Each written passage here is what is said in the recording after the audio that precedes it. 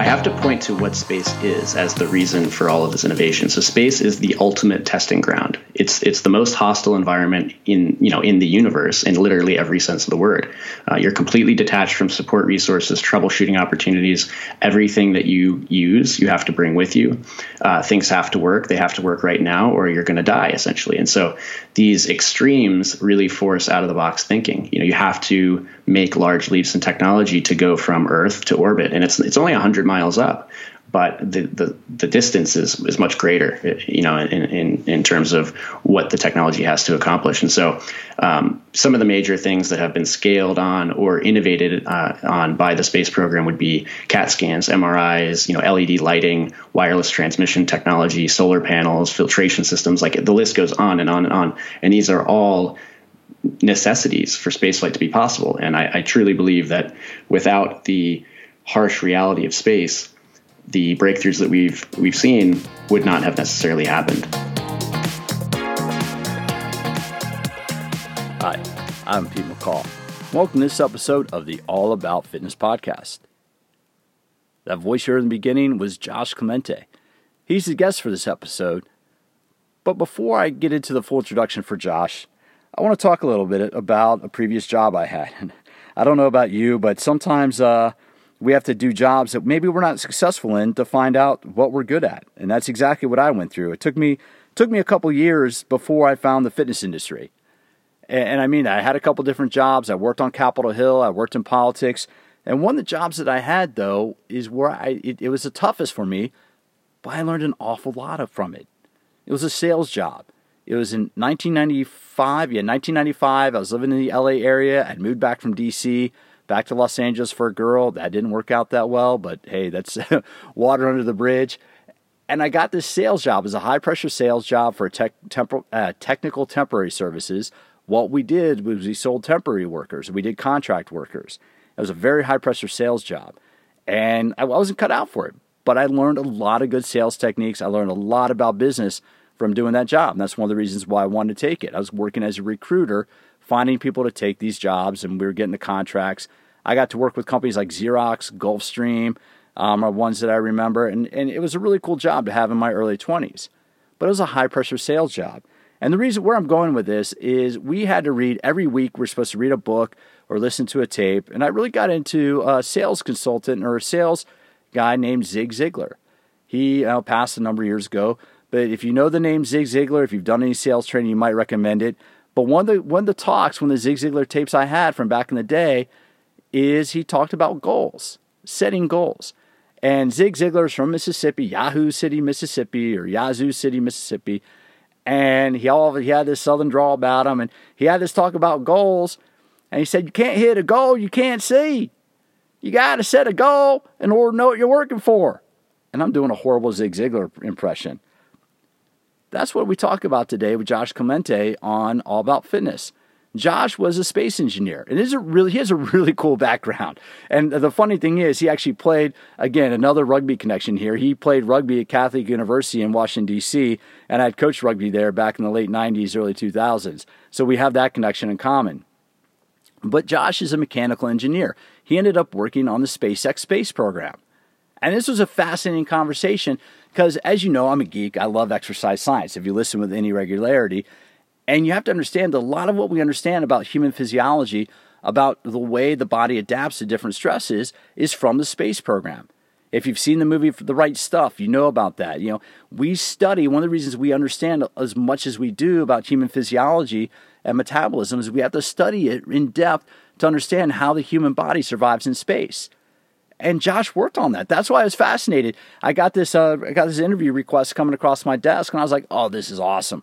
I got to talk to this guy. But what Josh did is Josh created a system called levels. And you're going to hear us talk about it today because levels allows you to measure. That's why I talked about Zig Ziglar. Zig Ziglar says you have to set goals so you know what you're working towards.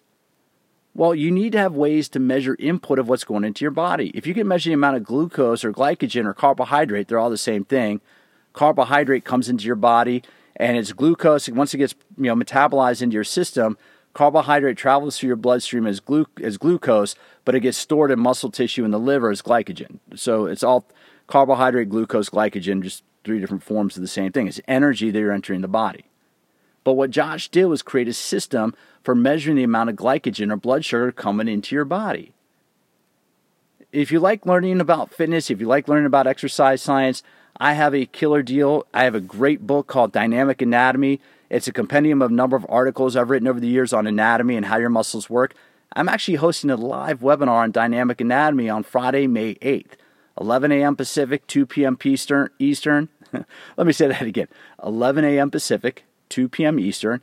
I'm going to host a live webinar called Dynamic Anatomy. If you sign up for the webinar, it's going to be about an hour long. You're going to get a copy of the ebook that goes through how your muscles really function during exercise.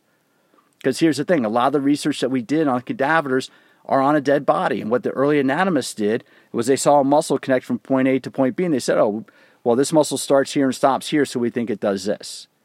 For example, a lot of people think the abdominals flex the spine. Well, they do when you're laying on your back. But the human body was designed to be most efficient when we're walking upright on our feet. Muscles function much differently when we're moving on our feet than we're laying down when they studied us as a cadaver. That's exactly what I'm going to cover on that dynamic anatomy course. Now, if you're listening to this after May 8th, it's going to be recorded. I'm recording the webinar, and you can purchase a package of the recorded webinar and the ebook down below in the show notes. I'm not taking any advertiser dollars. I'm not putting stuff behind a paywall. If you want to support the podcast, I'm trying to help you learn how your body functions during exercise, and you can do that with some of the content down below. We're going to get into this conversation today. It's a little geeky. This is a great conversation. Josh is a great guy. He's a mechanical engineer by training. He created a system based on his research in the space program with SpaceX. He created a system for measuring glucose and glycogen and carbohydrate in the body. That's very important for your fitness goals. We need to know the amount of stuff we're taking in the body so we know the best way to train. So let's get into the conversation with Josh Clemente. Today I'm speaking with, when this came across my desk, Josh, I thought it was very interesting. I'm speaking with Josh Clemente from Levels. Hey, Josh, can you give us a little bit of background about, a little bit of information about your background and what you're doing before you started Levels? Yeah, thanks for having me on, first of all, Pete. I'm really excited to get into this. So my background is I'm a mechanical engineer. I have a focus in thermodynamics and aerospace. And I spent about 6 years working at SpaceX, working on the next generation of astronaut-carrying spacecraft. And I was a lead life support systems engineer, developing the technology that will support astronauts in orbit. Actually, this coming year is when that vehicle will fly. I've worked on the Hyperloop system, which is a high-speed evacuated transportation maglev train, essentially. And I've done a little bit of entrepreneurship on the side with some other crazy mechanisms and machines. And that all led me to where I am today, starting Levels. So, and real quick, you were with SpaceX for how long? About 6 years. Okay, can I tell you, you guys, and I didn't even think about this till you were just saying that. You guys freaked me the heck out in December of 2017. There was a launch. You had the Falcon. Was that Falcon? Oh yeah. Going across the sky in Southern California. Did you hear about that? The plume. You saw the plume expansion. So I was actually in California at that time. Yeah. Oh my! It was like right before Christmas, and all of a sudden, my ex-wife looked up in the sky. She goes, "What's that?" And it was like the craziest thing. And like War of the Worlds. Dude, I mean, you have to understand. It looked like it was right out of the Avengers. Like when there's that scene, the Avengers, when they're coming into a different galaxy. Did you guys get a lot of flack from that? So it was a huge event. Like radio stations and emergency lines were just lit up, and it's really funny. So that plume, that same effect happens on every single launch, these are happening from the West Coast pretty commonly. It's just that the timing, where the sun had gone over the horizon, and so you had basically the upper atmospheric plume expansion was getting lit up by the sun that had just set. So it was all about the timing. It was probably a 5-minute window of opportunity for that effect to happen.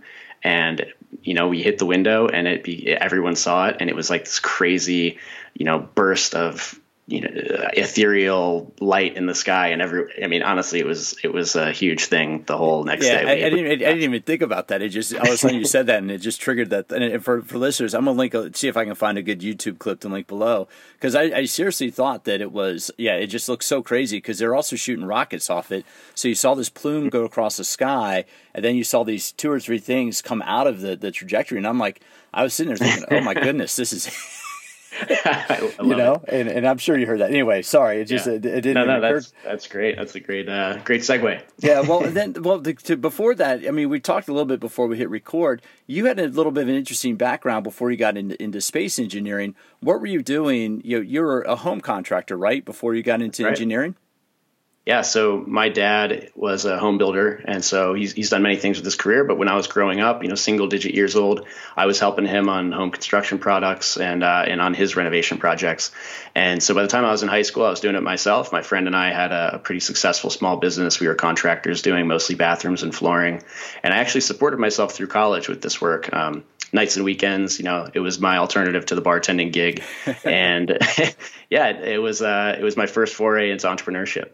Well, and one thing about that, and I don't want to make light of it because the country needs good, skilled tradespeople, and you went on to get your mechanical engineering degree, and I want to ask you one or two questions about that in a minute. But when you do, and I didn't realize you did bathrooms, and tile work, because when you do that type of work, you have to be very precise, correct? Mm-hmm. Absolutely. And so what did you learn? What did you learn from doing the contracting and home renovation that helped set you up for what you're doing now? Yeah, great question. I would say the three things that I really learned from contracting work is, first of all, the value of quality work. So my dad had a tagline when he was doing this stuff: autograph your work with excellence, which I really took to heart. And mostly it's about personal accountability, but it's also about delivering the key to repeat business and enthusiastic, supportive clients. So like you said, tile work it's an aesthetic job. People are going to see this. They're going to see the lines and the grout work, and all of this has to look really good, and it has to hold up to years and years of abuse. And so just like quality work is key. It's the foundation to a successful business. And then the trickle down effects of a strong work ethic. So, obviously juggling an engineering degree with weekend work doing construction was challenging, and it's easy to burn yourself out. But it teaches a strong lesson about having the right balance. So with enough items on your plate, you're forced to focus. You can't get lazy. You can't slip up. You have to keep executing with precision and high cadence. And so, it kind of just played really well with teaching me some life lessons that I've used ever since.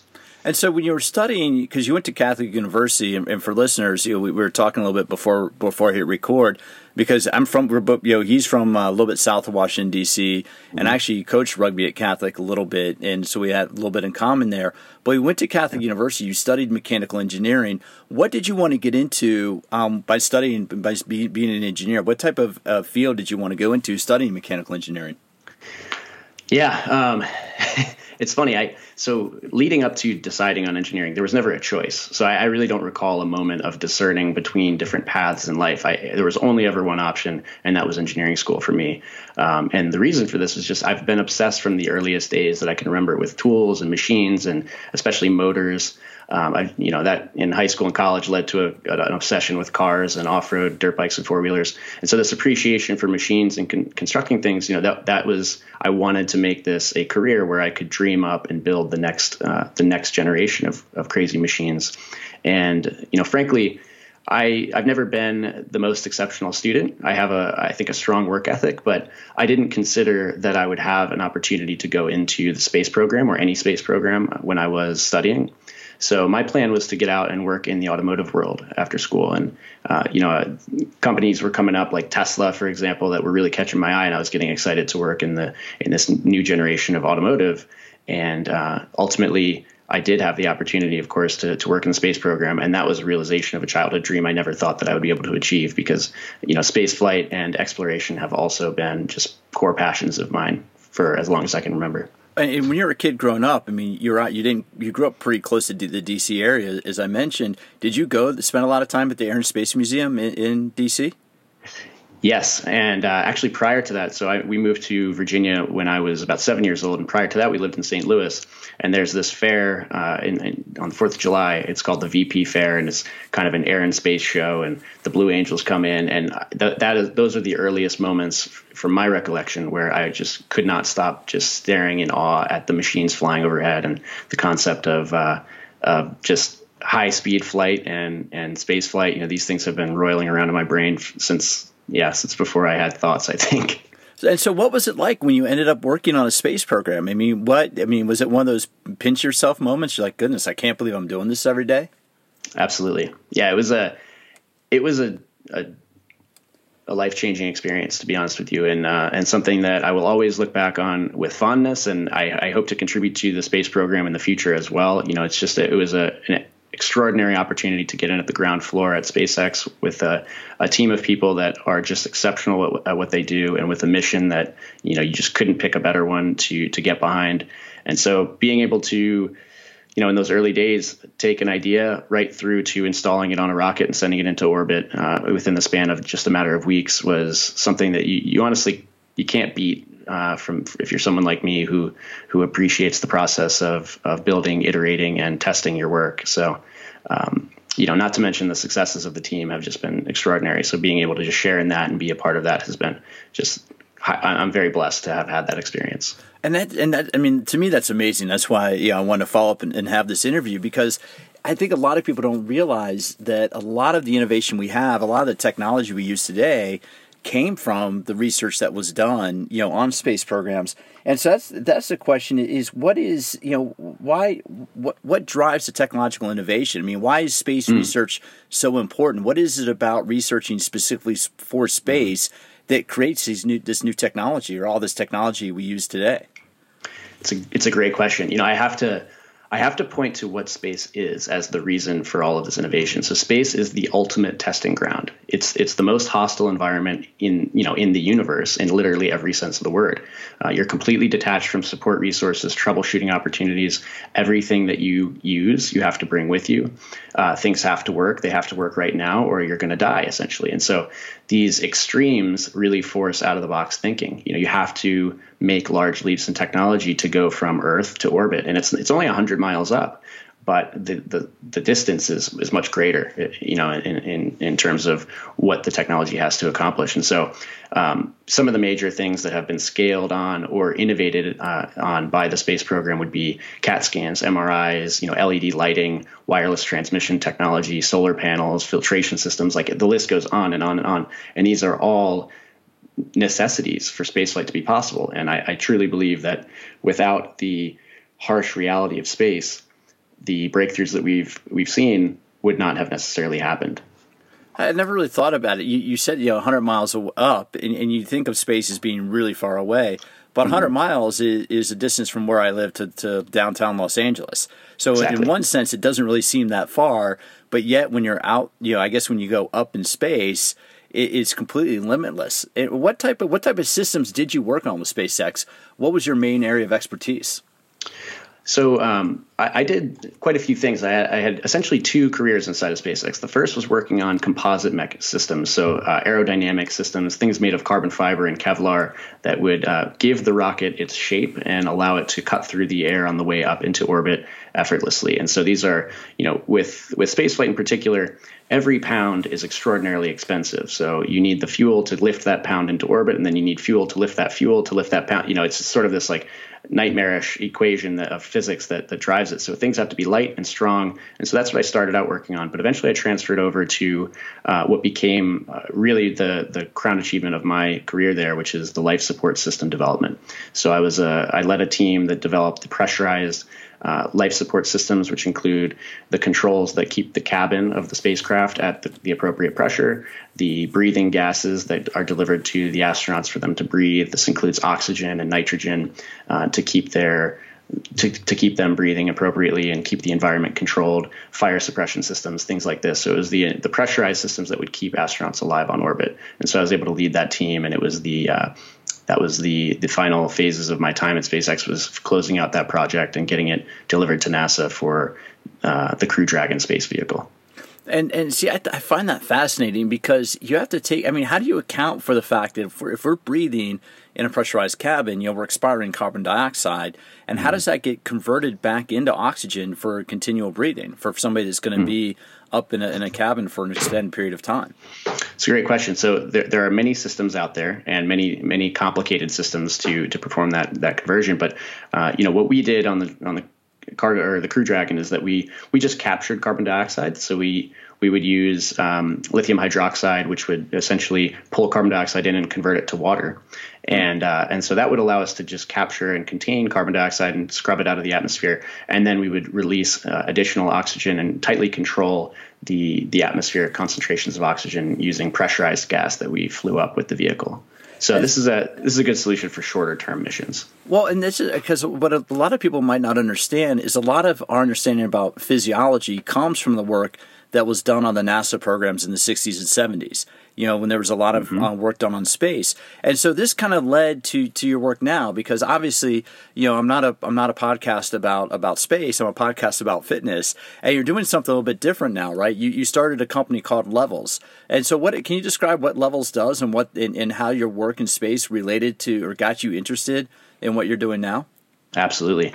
Yeah. So Levels is the first real-time metabolic awareness program. And so we use glucose technology, continuous glucose monitoring technology, to connect people with the responses to the actions they take each day. So the metabolic responses that your body has to the lifestyle decisions you make each day.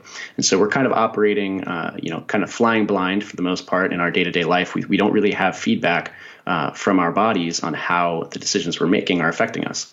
So the goal with Levels is to provide a data stream, a user interface, and actionable insights to help you understand and interpret how to improve your diet, exercise, sleep, stress, all the environments that you bring to each day, or that you experience each day, and optimize those. And so the way that this kind of all rolled out is, like I mentioned, I was working on life support systems, and it became quite clear to me that there were some really powerful effects of diet. So I'll give you one example. So some of the circumstances that astronauts can be exposed to can be quite dangerous. One of those would be, for example, a high pressure oxygen only environment. So what this can lead to is you can actually toxify the brain because of the high levels of oxygen and high pressures. This is called central nervous system toxicity. And I was reading some papers by Dominic D'Agostino on the benefits of a ketogenic diet in delaying the onset of central nervous system toxicity under these circumstances. And it was, I vividly remember this because it was the first moment in my life that I had a profound realization that diet can physiologically, it's like a superpower in certain cases. The power of diet in this specific example that I was sort of working against was shocking to me. And I had never realized, I had sort of always dismissed diet as secondary to physical fitness. And so this kind of got me thinking personally, what data am I using? What optimizations am I making daily to better myself and be sure that I'm optimizing for longevity and health span? And I was frustrated to see that it was all qualitative. I was kind of judging myself based on feeling and kind of thoughts and sensations and Google searches and such. Meanwhile, I'm working on this program that is hyper data intensive. Every decision we make is optimized. And, there are these crew members who you can't get sick on orbit. You have to be functioning. And so they are also taking data, and lots of metabolic characteristics and lots of long-term medical conditions are being tracked. And so it started a period of self-experimentation. And one of the first things I started measuring was glucose, because I was aware that it's upstream of this cascade of hormones that drive your daily experiences. And, long story short, I had some trouble getting myself a continuous glucose monitor. When I did eventually get one, I found that I was spending a large majority of my day in a pre-diabetic blood sugar zone. And so this sort of all coming together, there's an access issue, there's this high value data stream, there are potentially underlying conditions that you may have no idea about. It just showed me that there's an opportunity to really leverage this and bring people an awareness that they can use to improve. And, not to mention we have a real metabolic health crisis in this country and abroad. And so it was all just sort of became clear to me that this is an opportunity that I would love to work on. Well, let's take a step back and I hadn't really thought about it like that, because you're saying you read some research on a ketogenic diet. And first of all, what exactly is, if you can give a quick detail about what a ketogenic diet is. Absolutely. So for modern humans, the primary molecule that we use for energy in our bodies is glucose, which is sugar. Now, there are alternative mechanisms that our bodies have sort of evolved that allow us to produce this alternative molecule, which is called a ketone, which is it's essentially a fat. So it uses fatty acids and converts them into these water-soluble molecules called ketones, which can get across the blood-brain barrier to fuel our cells. This ketone molecule is really powerful because it allows you to sort of supplement and or replace glucose as the primary energy molecule. And so to be in a state of ketosis is to be operating primarily or in an environment of elevated blood ketones. So the process of producing those ketones is called ketogenesis, and ketosis is the clinical state where you have a certain level of ketones in your blood, and you're said to be ketogenic. And so is there a correlation between glucose levels and toxicity? And the reason why I'm thinking about this is because you were saying pound for pound or kilo for kilo. I'm surprised you still use the traditional units, but kilo for kilo, it's probably much more expensive to send carbohydrates up into space as opposed to fats, because fats are more energy per gram. So was that kind of like where this data came from? You're looking at, okay, if we can only send 1 kilogram of food up, why not send up a high-fat food as opposed to a high-carbohydrate food? Yeah, that's a really interesting question. I love the direction you took there. So that's actually not how I ended up researching this. It was more so the circumstances that my system, the oxygen system, in certain emergency scenarios, astronauts could be exposed to high pressure oxygen. And so there was this concern about central nervous system toxicity and trying to understand physiologically, are there ways that we can eliminate this? And so that's what led me to the ketogenic research. Now, your point about energy density is really fascinating because you're absolutely right. We have to bring our food up into orbit. And I think, so just for a little background, a gram of fat contains about 9 calories of energy. A gram of carbohydrate contains about 4 calories.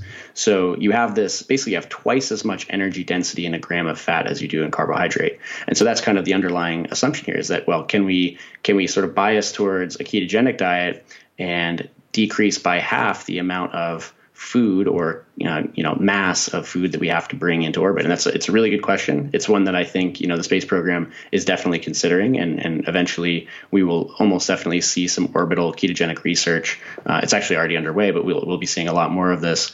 And it actually leads to another question on Earth here. If you look at how the human body stores these two macronutrients, you have the ability to store sugar as glycogen, and you can store about 400 grams of glycogen, so about 400 grams of sugar on the human body. Now, if you look at the fat storage capability of the human body, you can store a few hundred pounds of fat. It's almost limitless. If you walk through any amusement park or any airport, you can see the fat storage is almost the sky's the limit. Yeah. No. So, and it's fascinating because it kind of indicates that the human body solved the same equation already. It decided. So the energy density of fat is so much better than sugar, and the human body seems to have evolved to opt for the higher energy density molecule being the one that it stores, primarily, and then the lower density sugar molecule is stored in lower quantities because it requires more volume to store. So it's a really interesting question. I think it's one that nature has also grappled with. Well, I didn't even thought about that because I can't remember if it's 1 molecule or 1 gram of carbohydrate or glycogen. The muscle holds on to 2 to 3 or 2 to 4 grams of water. So that's right. I could see. So if the muscle's storing, if you're storing 400 grams of carbohydrate, then theoretically you have to store 12 to 1,600 grams of water. I mean, correct? Exactly. So, and that's one way that bodybuilders poof up. And this ties into, and I know you're not a nutritionist or a dietitian, but because as you're talking about this, Josh, I'm thinking about intermittent fasting and some of the benefits of intermittent fasting. What is your research with levels? What is that how does that support the concept of intermittent fasting?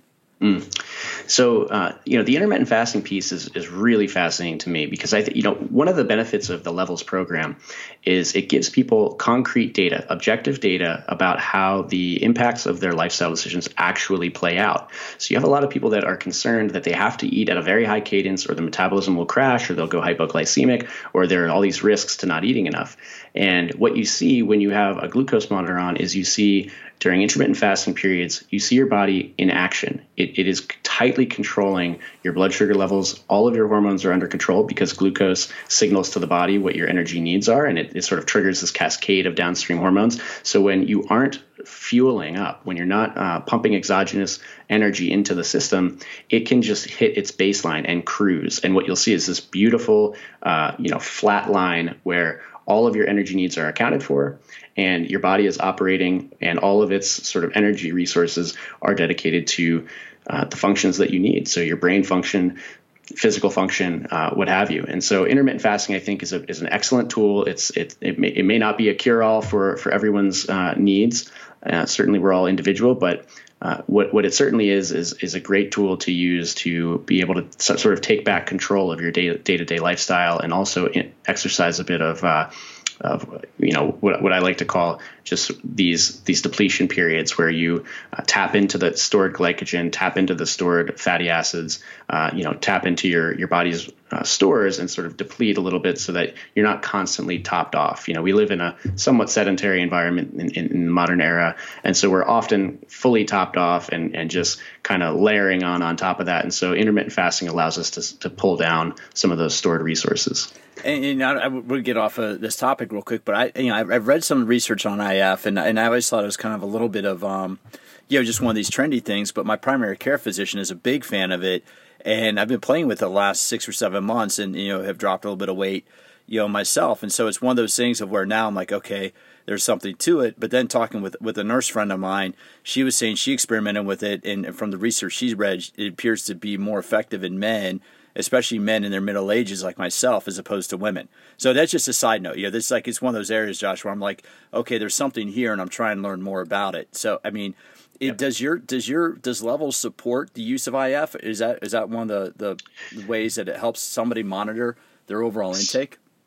Yeah. So Levels, the key to Levels is that we embrace all philosophies of diet and exercise and lifestyle. So it's not necessary that we force everyone to kind of adhere to a rigorous philosophy of eating. It's more so that we want to meet people where they are and show them the data that underlies the decisions they're making. So there are all these dietary philosophies: vegan, carnivore, everything in between. There's intermittent fasting. There's all we can open up a whole can of worms, man. I mean, that's just I'm laughing just because it's just like you say one trigger word and all of a sudden you're going to get flamed by all the opponents or proponents on whatever side it is. But so I appreciate you saying that.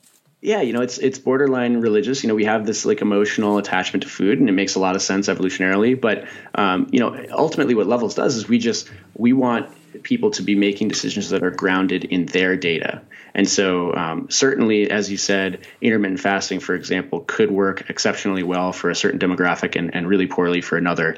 And we can demonstrate, we can at least show some data that underlies the fact that your decisions as you're making them do have an effect on you, and you can see this effect with the Levels program. And so we, if there are specific goals that an individual brings to us and they say, for example, I'd like to lose weight or I'd like to optimize for exercise performance, we can make recommendations to sort of direct them and into these guided explorations to show so that they can learn the effects of these things like intermittent fasting.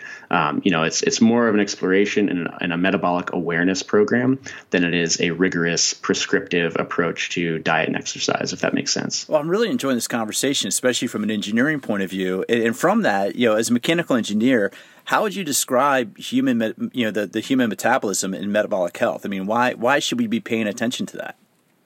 Great question. So if I was going to describe metabolism in a single sentence, metabolism is the set of cellular mechanisms that produce energy from our food and environment to power the processes in the human body. So think of this as the way that your cells take in food, breathing gases like oxygen, sunlight, all of the environmental factors, and turn them into energy. That's essentially what metabolism is. And if you think about it that way, you realize metabolism is actually the foundation upon which any sort of health, physical, mental, has to be built. You don't have the energy to power mental processes or physical processes if you don't have metabolic function. So that's the way we think about it at Levels, is that metabolism is the underlying foundation to the pillars of mental and physical health. And so what happens if we take in too much glucose? I mean, or take in too many carbohydrates? Because I think this is where a lot of people will get into trouble, right? They may not realize how many carbohydrates they're taking in, whether it's via food, drink, or whatever.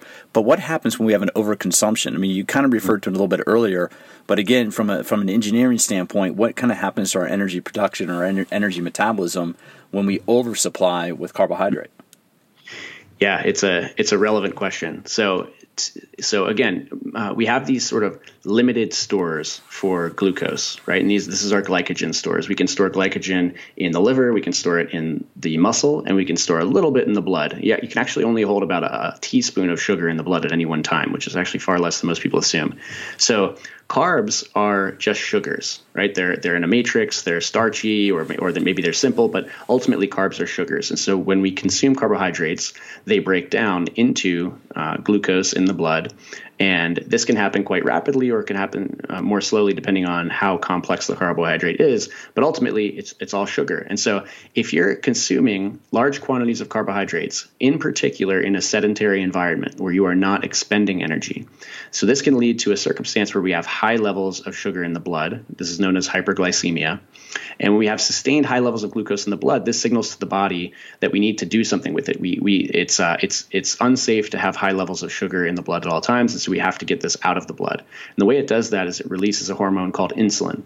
Insulin signals to the cells to pull glucose out of the blood quickly, get them into the cells by whatever means necessary. So initially, the cells will top off their glycogen stores. After that's complete, insulin will continue being released, and it will signal store this remaining sugar as fat. And so if you prolong this, you stretch this cycle out over long time periods during sedentary, without a lot of exertion, and you end up in this circumstance where you have high glucose and high insulin over long time periods. And so what this ends up doing is producing insulin resistance, which is essentially the numbing of our cells to the effects of insulin. Our bodies stop being able to use that insulin signal and stop being able to pull glucose out of the blood. So now you have high insulin, you have high glucose, you've started to gain excessive fat, particularly visceral fat around the organs. And this starts to lead to real complications for cardiovascular health, a host of others, PCOS, sexual health, mood. I mean, the effects of insulin resistance are very widespread. And so this can all sort of be tracked back to the overconsumption, in particular, of high carbohydrate foods. Now, I'm not a carbohydrate extremist. I'm not someone who says you have to eliminate all carbohydrates or ketosis is the only way. But what I am saying is that overconsumption, so tapping out our glycogen stores and not depleting them through periods of either intermittent fasting or exercise, does lead to this complex and vicious cycle where you end up sort of trapped with stubborn weight gain and ultimately high, insulin resistance. And that's why I thought your program and your system was fascinating, because it's not just for people who are diabetic or pre-diabetic. I mean, we should be paying attention to our glucose levels in our daily lives, correct? Absolutely. Yeah. So, we all have metabolisms, right? Every human being, like I said, it's metabolism is the way that you take your environment and turn it into energy. And so, anyone who's alive has a metabolism, and we don't have, it's important for us to kind of think of metabolism and metabolic function as a spectrum where you have, optimal health, let's say optimal metabolic fitness at one end, and then you have dysfunction at the other end. And it just gets increasingly worse. There are no thresholds where suddenly you become metabolically unhealthy, so to speak. So it's very important for everyone to be making these decisions in their daily lives from a perspective of information. So we need knowledge. We need to understand specifically the effects of our decisions, and we have to be empowered to be making better decisions. It's insufficient to just say eat better, exercise more. We need to have some data. We need to have a compass, so to speak, to point us in the right direction. And, pre-diabetic, diabetic, non-diabetic, everyone, again, struggles with the same metabolic functions, and the optimization is generally very similar. So there are obviously autoimmune conditions like type 1 diabetes that are above and beyond. It's sort of a whole different situation. But for those of us who are dealing with just chronic lifestyle-related metabolic dysfunction, that is where we can really step in and make educated, informed decisions using tools like Levels. And what's been the response? How have consumers been using it? I mean, is there a medical component to it? I mean, how does somebody get started with that type of program? Yeah, so we're still pre-release. We're in what we're calling the beta phase. So we're very closely communicating with all of our users and developing the software and analytics program based on feedback. But as of right now, continuous glucose monitors in the United States are prescription-only devices.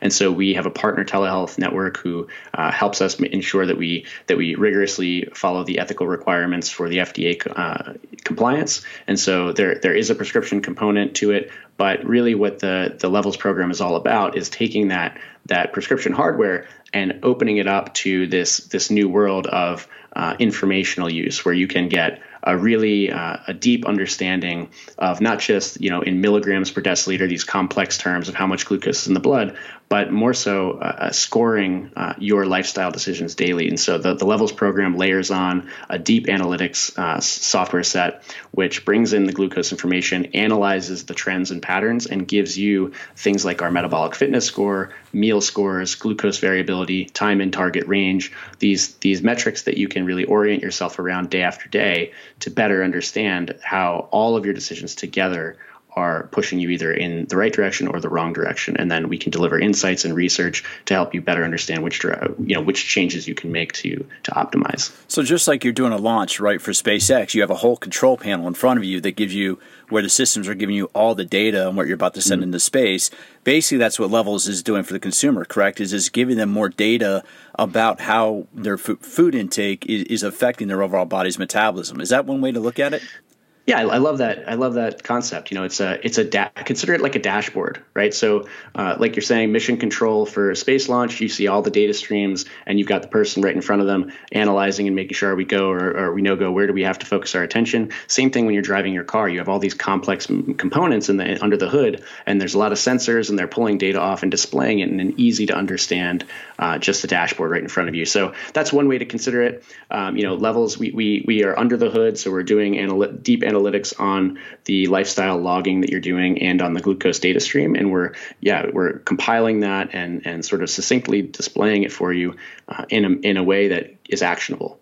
So here is how you can improve. And see, for my target audience, my target audience is people above the age of 35, and that becomes, I think, our overall glucose and carbohydrate intake becomes one of the biggest challenges that we have to healthy weight management as we age. Right, as we kind of, especially as our metabolism slows down a little bit. That's why I found this fascinating. So how can people get more information about what Levels is and how they can use it in their lives?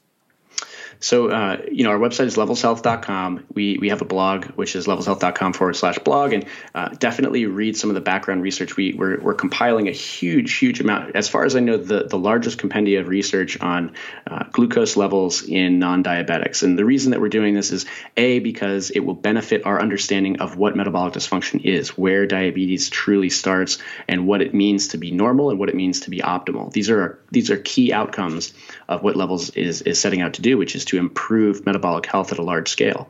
So we want to appeal to people at the individual qualitative level. What is it that you're struggling with day after day? We're all performers in one sense or another. It may not be in the gym, it may be at work, it may be as a parent or a spouse, but ultimately we're all performing each day. And so we want to give you the tools you need to perform better, to optimize your performance, and you get this side benefit of long-term improvement in your risk of these lifestyle related illnesses. And so that's we just want to meet people where they are, give them the tools they need to improve their qualitative and quantitative lifestyles. And so all of that research is being distributed through our social, which we're on the social networks, Instagram, Twitter. You can follow us there, and also on our website, levelshealth.com, and our blog. And follow along. Sign up for our wait list. We do have a very controlled beta going on. We have limited slots per month, but we are working towards a broad public release later this year, which we're very excited for. Well, and see, I think this is so cool, man, because for years, not years, but for last maybe 2 or 3 years, friends and I have been talking about, okay, what's going to disrupt fitness?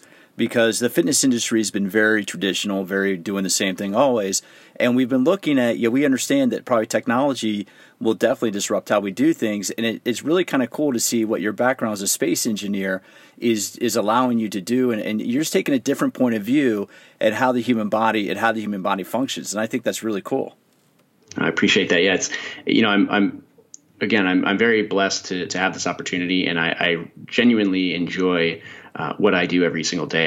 The process of exploration, the process of learning not just about myself, but about metabolism and physiology at large, and implementing some of the lessons learned at SpaceX. The build, test, iterate approach to improvement. I think this is key. Everyone should be out there experimenting and exploring rather than just kind of following the lead and living our lives based off Googled internet research. We need to take data into our daily lives.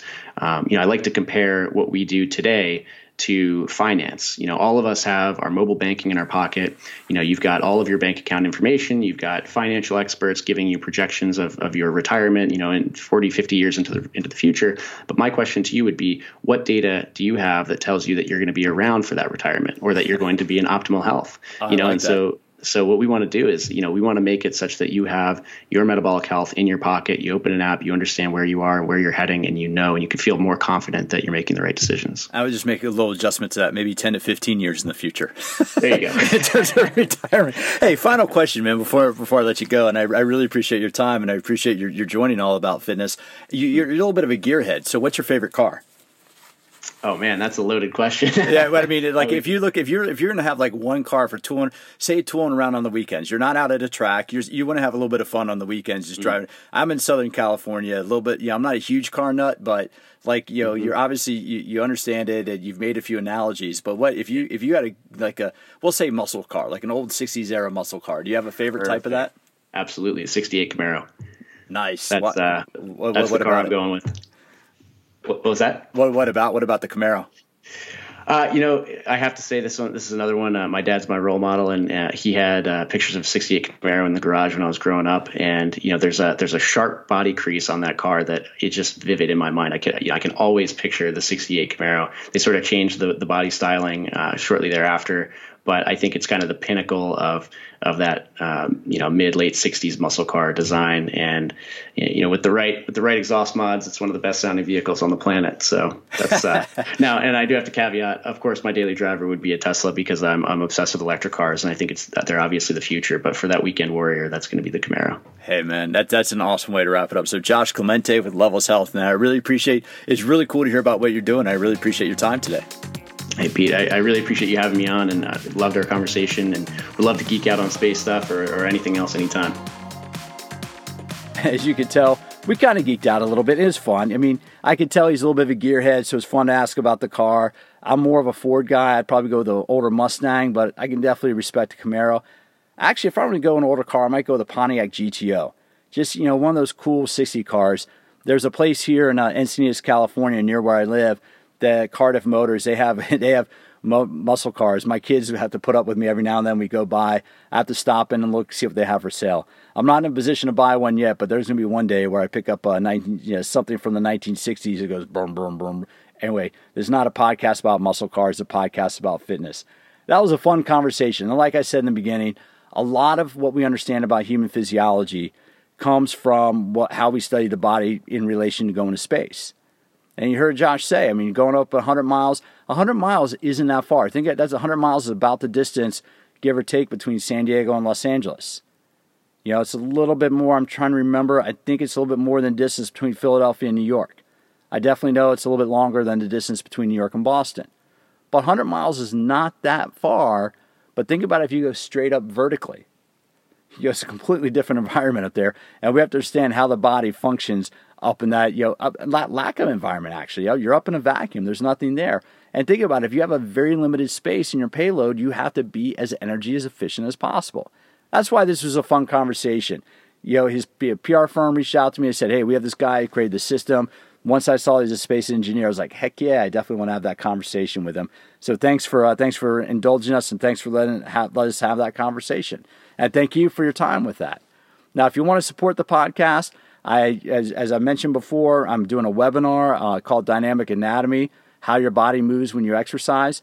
But I'm also selling workout programs. If you want to get in the best shape without you needing a lot of equipment, without wasting a lot of time in the gym, and that's the thing, right? A lot of times we go to the gym, we don't know what to do. I've been studying this stuff for more than 20 years. I've been educating personal trainers for more than 15 years. I've been a personal trainer for more than 20 years. I've been educating personal trainers for a little more than 15 years. The programs I've written, the 8-week dumbbell strength program, the 8-week kettlebell conditioning program, the 8-week functional core training program are based on science. They're based on how your body moves. Not only do you get the workout program, but you get metabolic conditioning, you get mobility training, you get recovery strategies, all that in an 8-week program. And I'm selling it for a great discount, 60% off. That's a little bit less. You're going to pay right around $20 for an 8-week program. So you're going to pay not quite, a little bit more than $2 a week for a great workout system that you can do at home. And you can reach out to me if you have any direct questions about the workouts. I'm trying to be here for a resource for you. And the cool thing is if you do those workouts correctly, not only will you get stronger, but according to the science, you are going to slow down the effects of aging on your body. And I'm going to talk about that in a couple future episodes coming up. So again, thanks for stopping by. And as always, I look forward to having you join me for future episodes of All About Fitness.